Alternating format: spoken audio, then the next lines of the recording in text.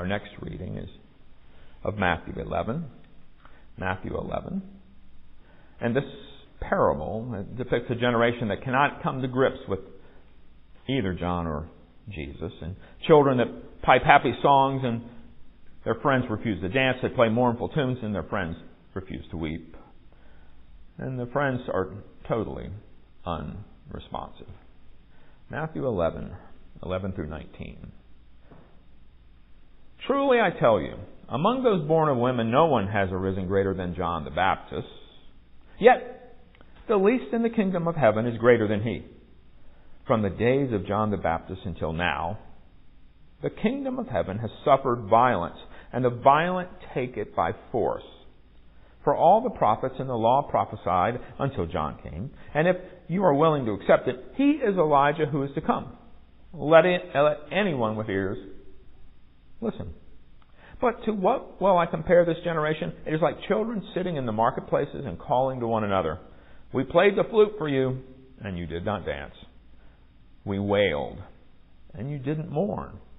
For John came neither eating nor drinking, and they say, he has a demon. The Son of Man came eating and drinking, and they say, look, a glutton and a drunkard, a friend of the tax collectors and sinners. Yet wisdom is vindicated by her deeds. This is the word of the Lord. Thanks be to God.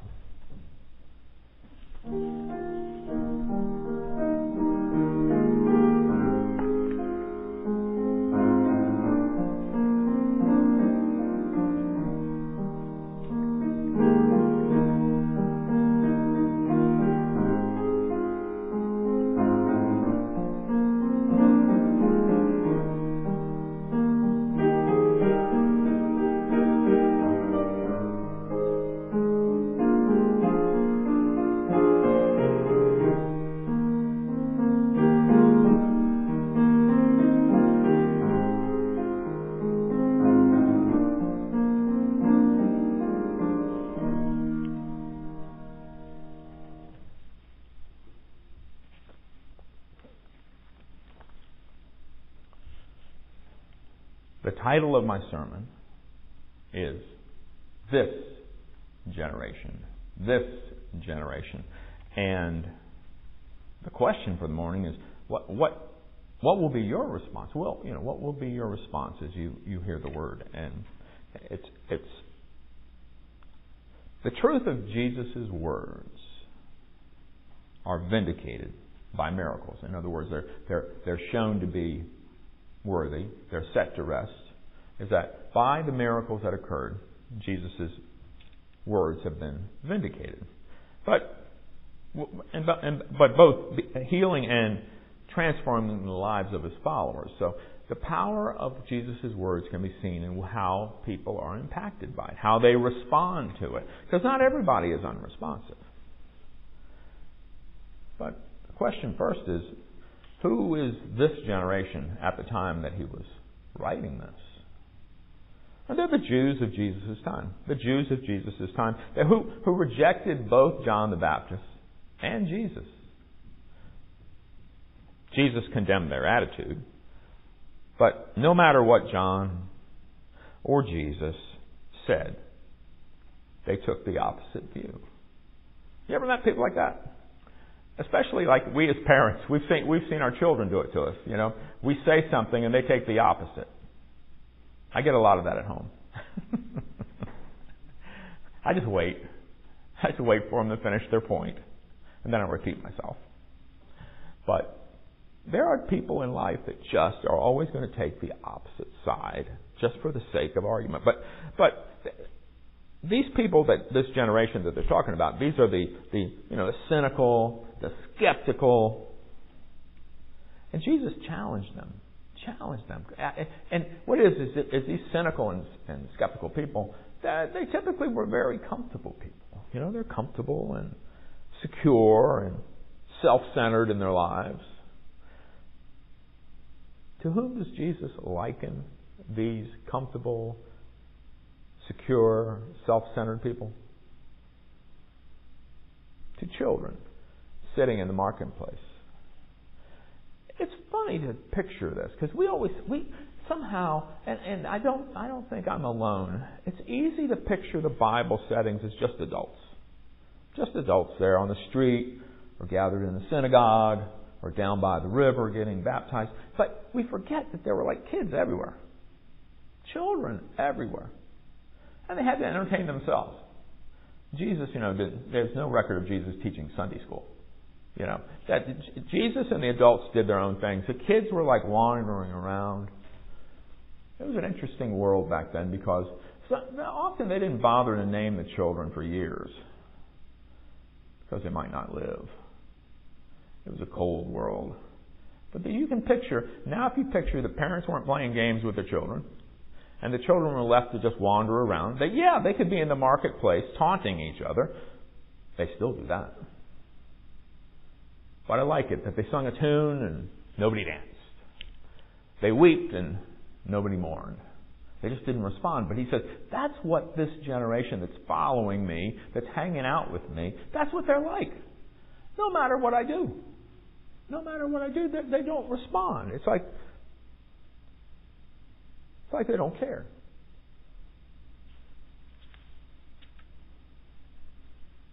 The reason the children, the imagery of the children is so important is that they are like us to Jesus. We are the children in the marketplace.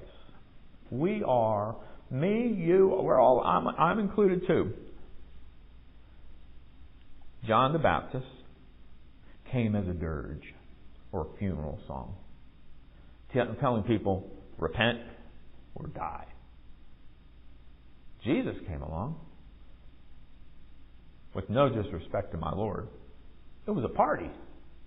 He came along feeding people with a couple of loaves of bread and a fish. I want to hang around with that guy. Here's the guy that goes, hey, there's no wine. Jesus, do something. His mother said that to him. I did paraphrase it. Remember, he said, it is not my time, Mother. He did it anyway. It's a party wherever Jesus went. He accepted everyone. John the Baptist was casting them all to hell. Nobody responded the way Jesus or John the Baptist expected. With this lack of response, there's a quote or as a passage we see that as I read it before, and now I'm scrambling for it, but it said that, yet wisdom is vindicated by her deeds. It's one thing for people to talk wisely, give you advice, but if they don't live by it, that's meaningless. There's a lot of people out there that will give you advice, but if you watch them long enough, they don't live by their own advice. Well, what this is saying is that wisdom, if it's true wisdom, will be cleared of any suspicion by the actions that follow. And the same can be said of John the Baptist. The same can be said of Jesus. It's that if you watch them and if you follow them and you see the impact they had then and now, see how lives are changed with the gospel, then you could say his truth has been vindicated, has been cleared of any suspicion. What is the best? There's a fancy church word, apologetic. But what's the best way to set out a proof of a biblical truth? What's the best way? It's you. It's you. It's how you respond to the Scripture. It's how you respond to the Holy Spirit. You are the best proof of the truth of Jesus Christ. You are the best proof. Because in your actions will vindicate that truth. We will be known by our actions. Life's challenging. Life's pretty challenging, But we choose. We make our choices, and then you have to own it. It's kind of like I told you at the beginning. I was out at the Ed Sheeran concert last night. It just went on and on and on. You know how long it takes to get out of the Acrisure Stadium? I got home like about 12:30. I can't go to sleep. Not after listening to that music and everything. I'm up till 2:30. Well, guess what? I made the choice to go to the show last night. That's my problem. So I'm here. The thing is that we make a lot of choices, fun choices in life. But it also speaks of us as to what's important, what is of value.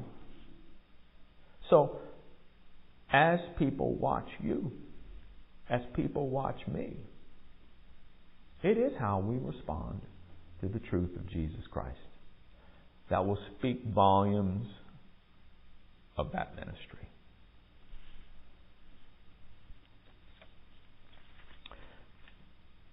Those who fail to respond to God's messengers and Jesus' miracles face a judgment. But those who do respond to Christ as little children will find rest in Him. Let us pray. Dear Lord, help us. Help us in our response to you. Yes, we do respond. Yes, we're gathered here. Yes, we gathered around the Word and the music and the fellowship and the community. All that you have brought into fruition. But Lord, help us to go one step further. Help us to go further. That the community too will know we are Christians. As the song goes, by our love, by our love. In Jesus' name we pray.